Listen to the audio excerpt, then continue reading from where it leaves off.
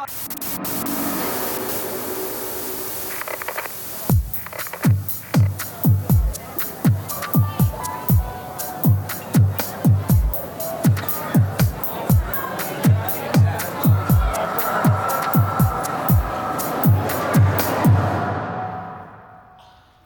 hey, Sunday night service, how's it going? Woo! That was so fun. Real story though, me and Cody, his name's Cody, he's not Justin, we actually get mixed up quite often on the patio. A lot of people come up to him and ask him about student ministry stuff, and he gives them wrong answers all the time. And then people, when he's up here on stage and singing, they say like, "You did such a great job up there." I'm like, "Thank you." So it's just, it's a real bit. It's really fun. But guys, how you guys doing? You guys good? Yes? Sunday night? Awesome. Love it. By far the best service at CCV, right? Wouldn't you say that about yourself? I would say that. If you're watching online, we're so glad that you're here with us as well. Like I do love this series that we've been going through called Unreality, and what we've been doing. We've been looking at the Bible and taking some of the stories that have been that are in the Bible and comparing them to the kind of reality TV shows, because there's some stuff when you read Scripture and when you are in it, you're kind of going like, you kind of end up scratching your head going, man, is this real? Like I can't, like some of the stuff that we're reading in here, this is real, this has really happened. And it kind of reminds us of some really bad reality TV or some really good reality TV, depends on your taste in TV shows. But here's the cool thing about it is that we could learn that even though that the Bible's not about how awesome people are, right? It's not about how awesome we are as people. It's about how awesome our God is. And what we do, and when we're able to look at Scripture, we are able to look at how gracious He is, and we get to see some of His characteristics and His nature on how He deals with us as really messed up people. So tonight, I want to talk about this old show, and I don't even know really if it's on still, but please tell me if you've seen this, because it is fantastic TV, and it's this show. It's called Cheaters, right? Do you guys remember this show? It's like there's something so fascinating about this show. Like I could see why it's such a draw, because like I don't know about you, I've been cheated on in high school and in college. Like I was in relationships that didn't end well, and it ended in a cheating thing. And all I wanted to know was like, man, who did it and when? Like how can I not see, right? Because I remember this one time, a little intimate into my life. I was dating this girl, and on a date on the way home, she revealed to me that I was the other guy, and that's not fun. So I remember I stopped over on the side of the road on the car side while she explained to me what she was going through her head. And what I did when she was done is I leaned over, and she thought I was going to lean over to kind of give her a hug and forgive her. And what I ended up doing was I leaned over and I unbuckled her seatbelt and opened the door and said, "Get out of my car." And she was like, "What?" And I was like, "No, get out of my car and call your other boyfriend to come get you." And I drove off.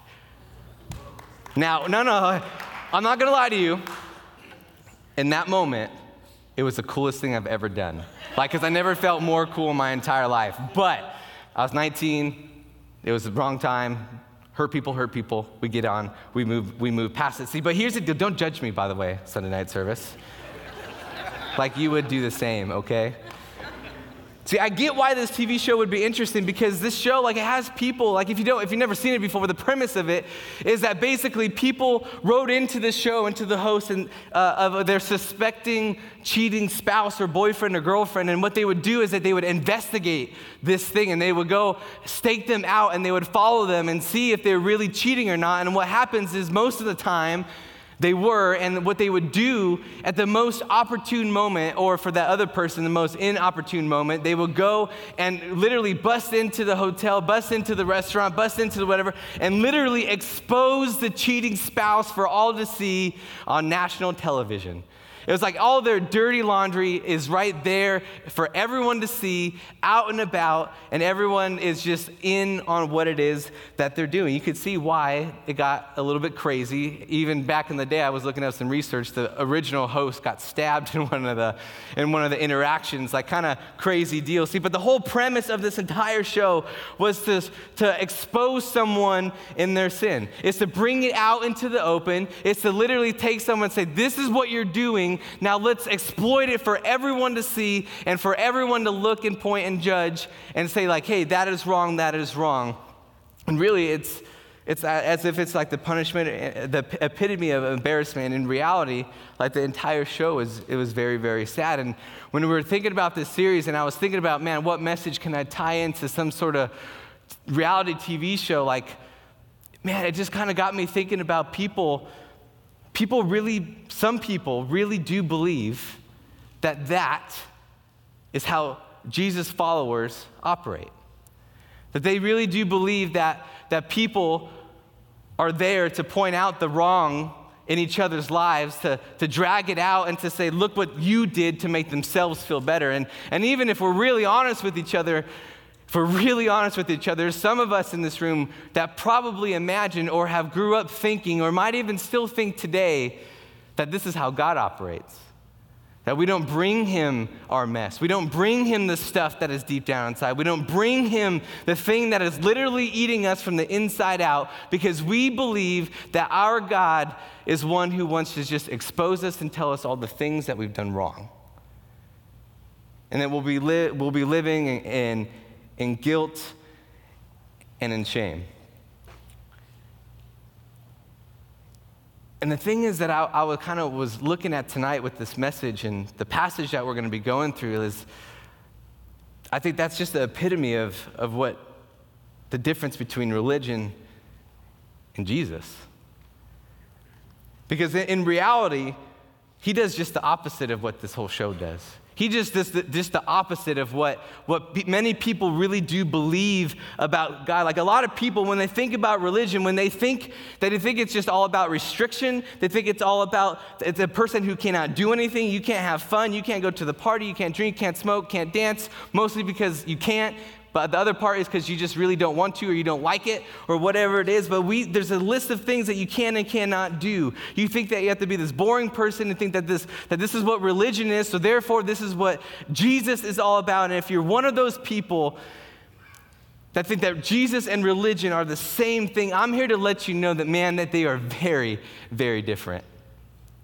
That for those of you who think that Jesus is all about the restrictions and the rules and the regulations, that it's all about that you have to go to the right church and say the right prayers and read the Bible at the right time, the right passages, that during the fast songs you could sing and you could jump and raise your hands higher because the higher you raise your hands, the more closer you feel to God. And then during the slower songs, you have to have this really constipated look on your face like you're deep in thought because it means that you're really reflecting about your life and your soul.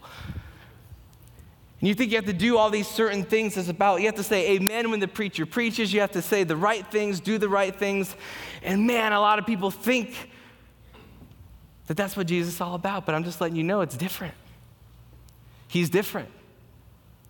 And I'm passionate about this because I know that there's so many people in our valley, so many people that we get to interact with that they will never give Jesus a chance because they hear religion and they compare it to Jesus and they think it's the exact same thing, but man, it's so different.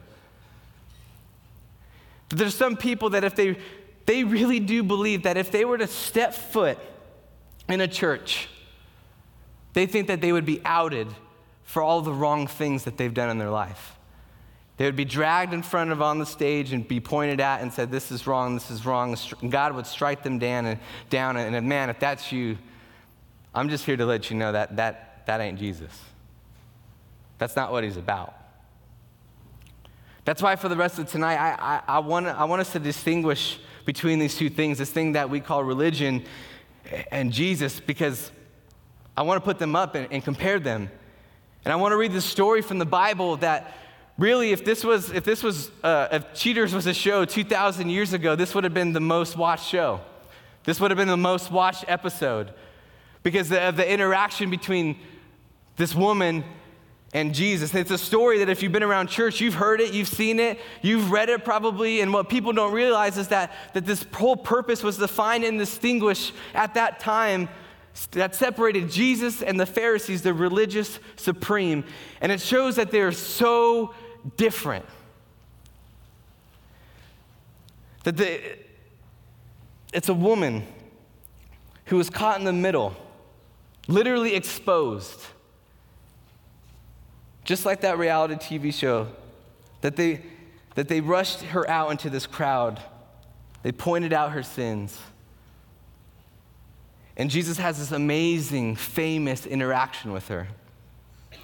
And my hope is that when we read it, that you don't just think of it as a story that was written 2,000 years ago, but you look at this as a story of like, man, that's me.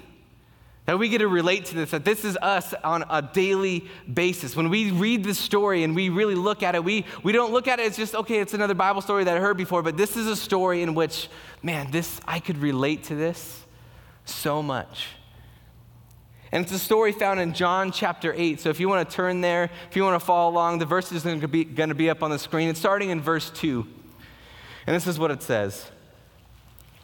At dawn, he appeared again in the temple courts, where all the people gathered around him, and he sat down to teach them. And the teachers of the law and the Pharisees brought in a woman caught in adultery. They made her stand before the group. And he said to Jesus, "Teacher, this woman was caught in the act of adultery. And the law of Moses commanded us to stone such woman. Now what do you say?"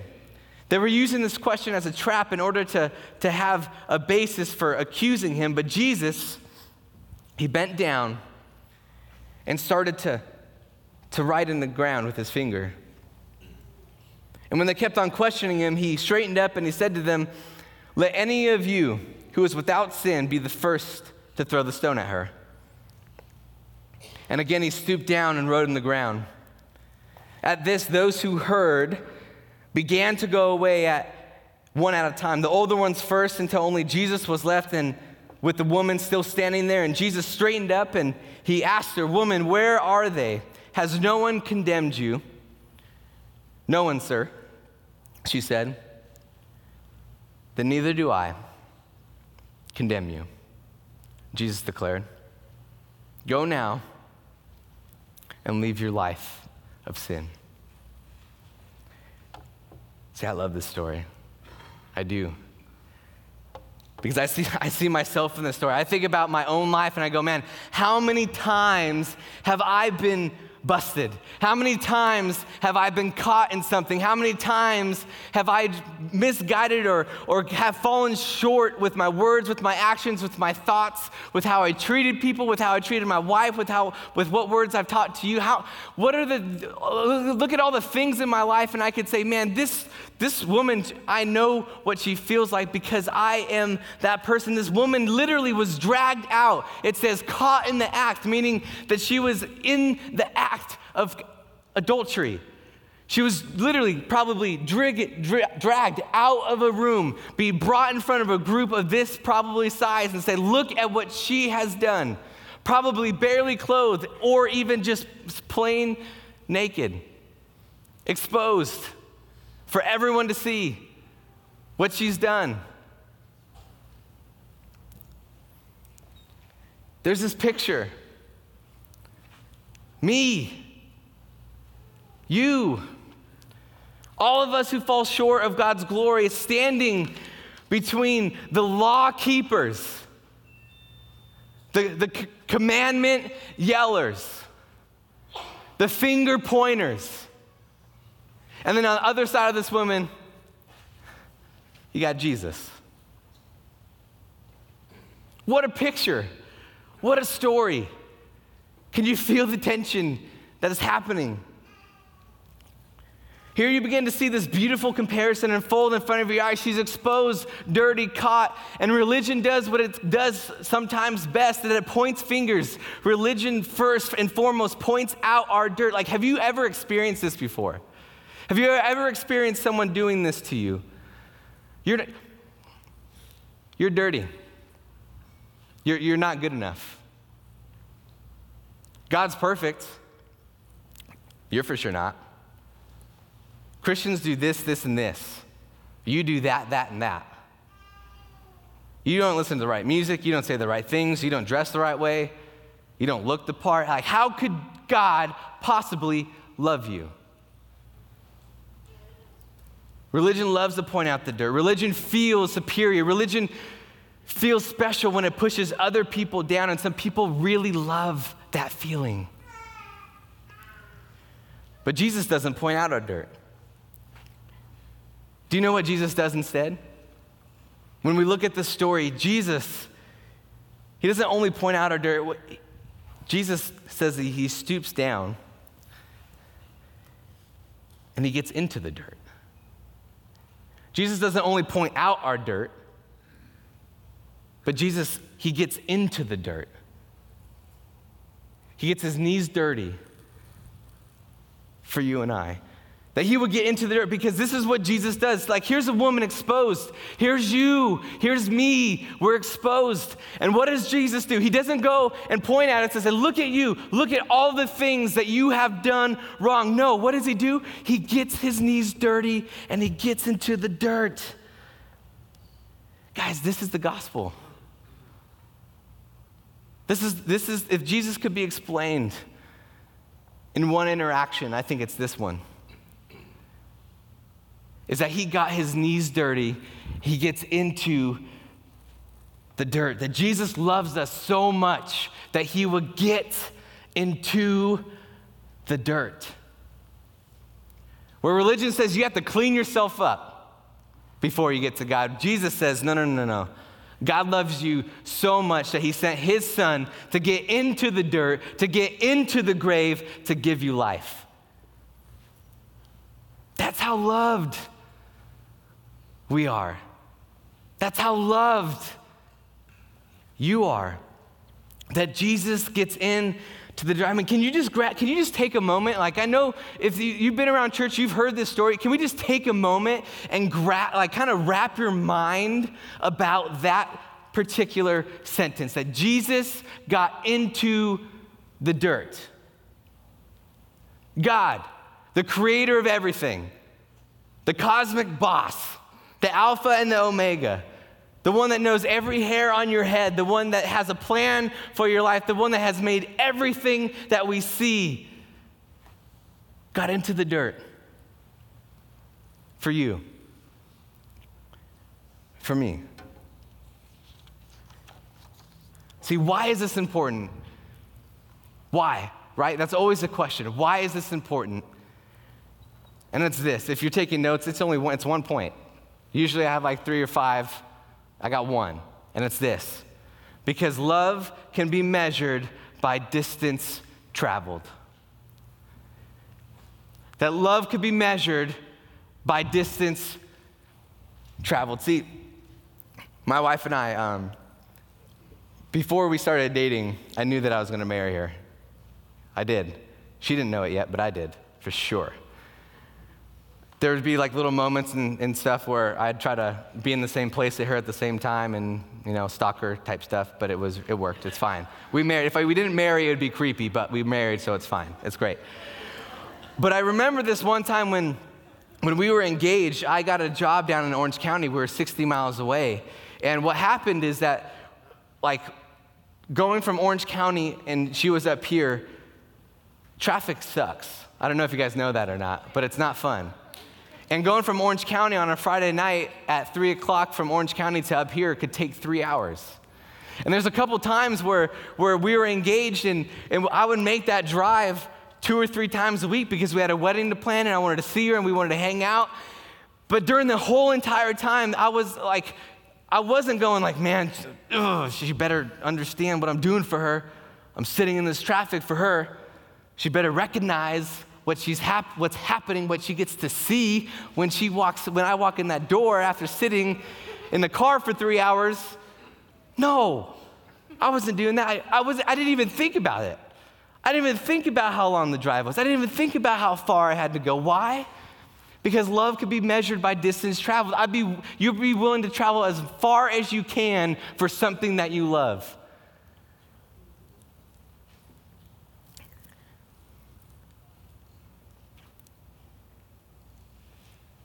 This is how much God loves you.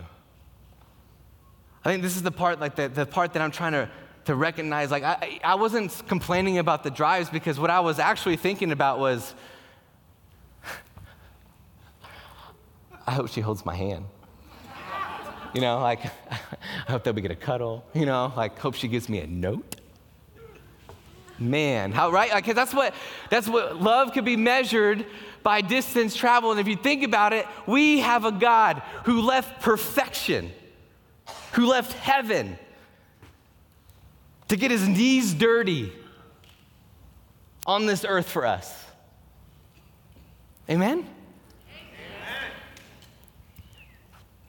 He didn't just travel from LA to San Diego. He didn't just travel from state to state. He left perfection to this earth to get his dirty knees for us. That you're not dirty, you're loved.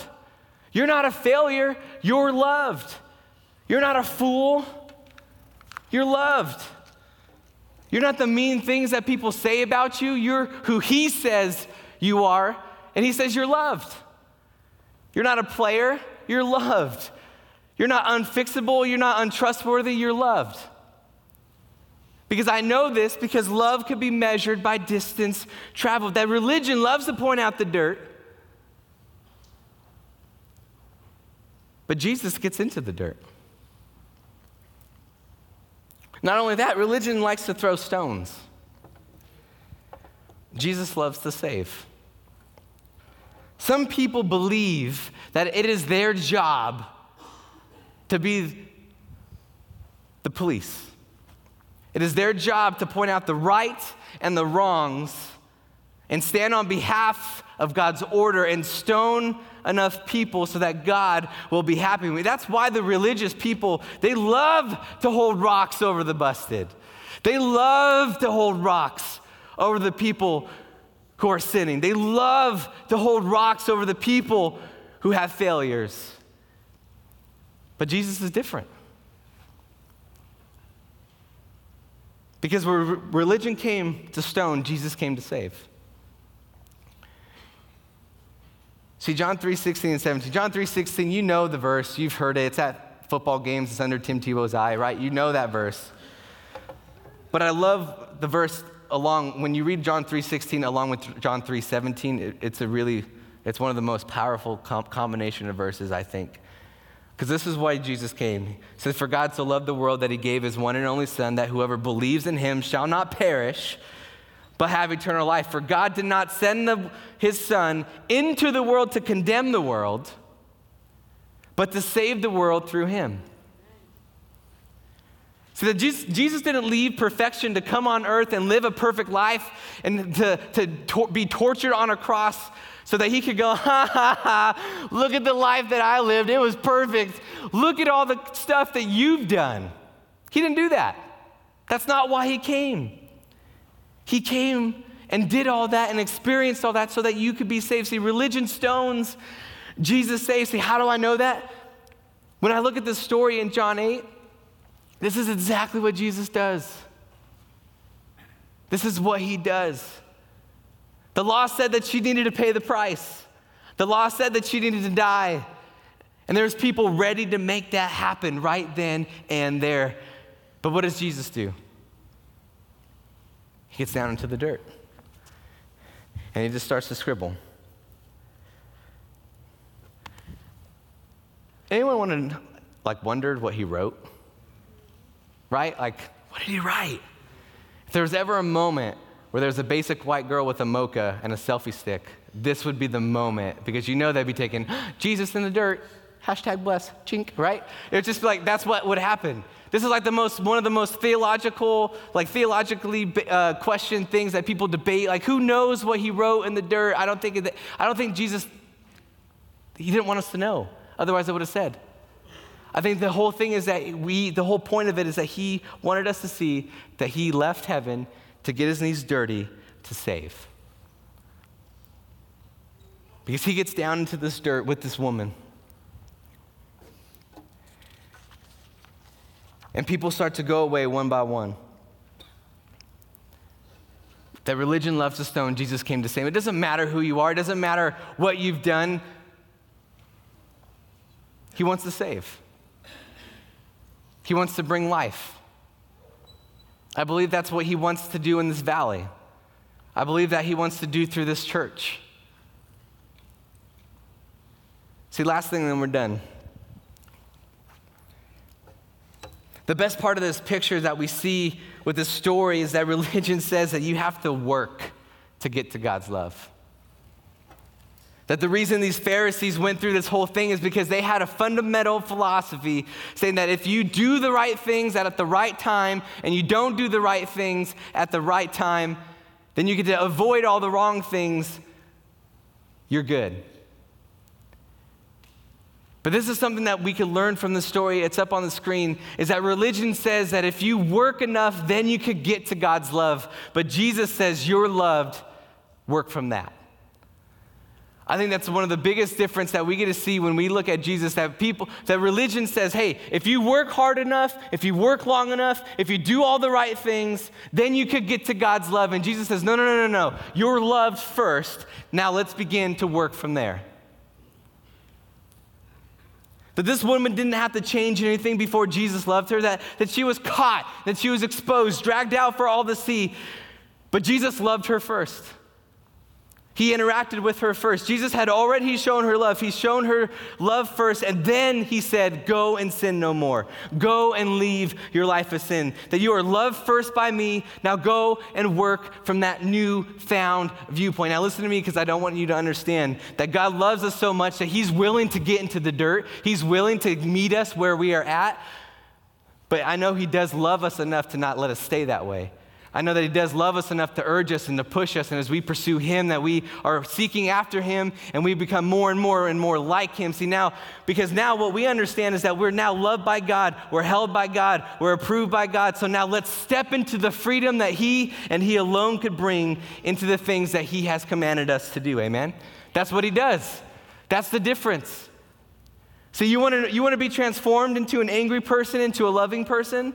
Experience the love of God first, and let him transform your life. If you want to turn from a greedy person into a generous person, experience the love of God first, allow him to transform you, and then walk into the freedom that he brings.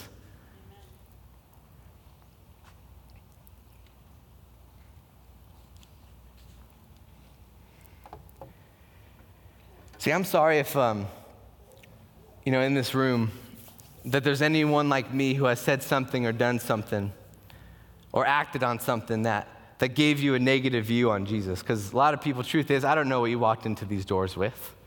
I don't know what heavy burden you feel on the shoulders when you walk into a place like this. I don't know what stage of life that you're at. That Jesus doesn't just stand over us and with a rock saying, hey, here we go. I'm going to point this out. This is wrong. I'm ready to take you out. He doesn't do that. He doesn't say that you have to work or hustle any to earn his love. But what he does is that he gets into the dirt. You experience his love, and then transformation comes from that, because when you experience God's real, God's forgiving, God's life-saving love that comes from him and from him alone, it doesn't only just save your life, it doesn't only just transform your life, but it introduces you to real life. Pray with me, if you will. Heavenly Father, God, we thank you, God, that you are a God who left perfection, who traveled from heaven to earth to get your knees dirty for us. God, we thank you that you are a God who is not like this crazy reality show of just the whole thing's about exposing our sins, God. That you're there to point at us and say, do this, this, and this. But God, that you are a God who is so loving, so caring, that you would get your knees dirty for us. God, that we could know that your love, that love could be measured by distance traveled. And God, you left perfection to come here on earth, to die on a cross for us. God, so we don't have to feel the guilt or the shame. God, we don't have to feel the weight.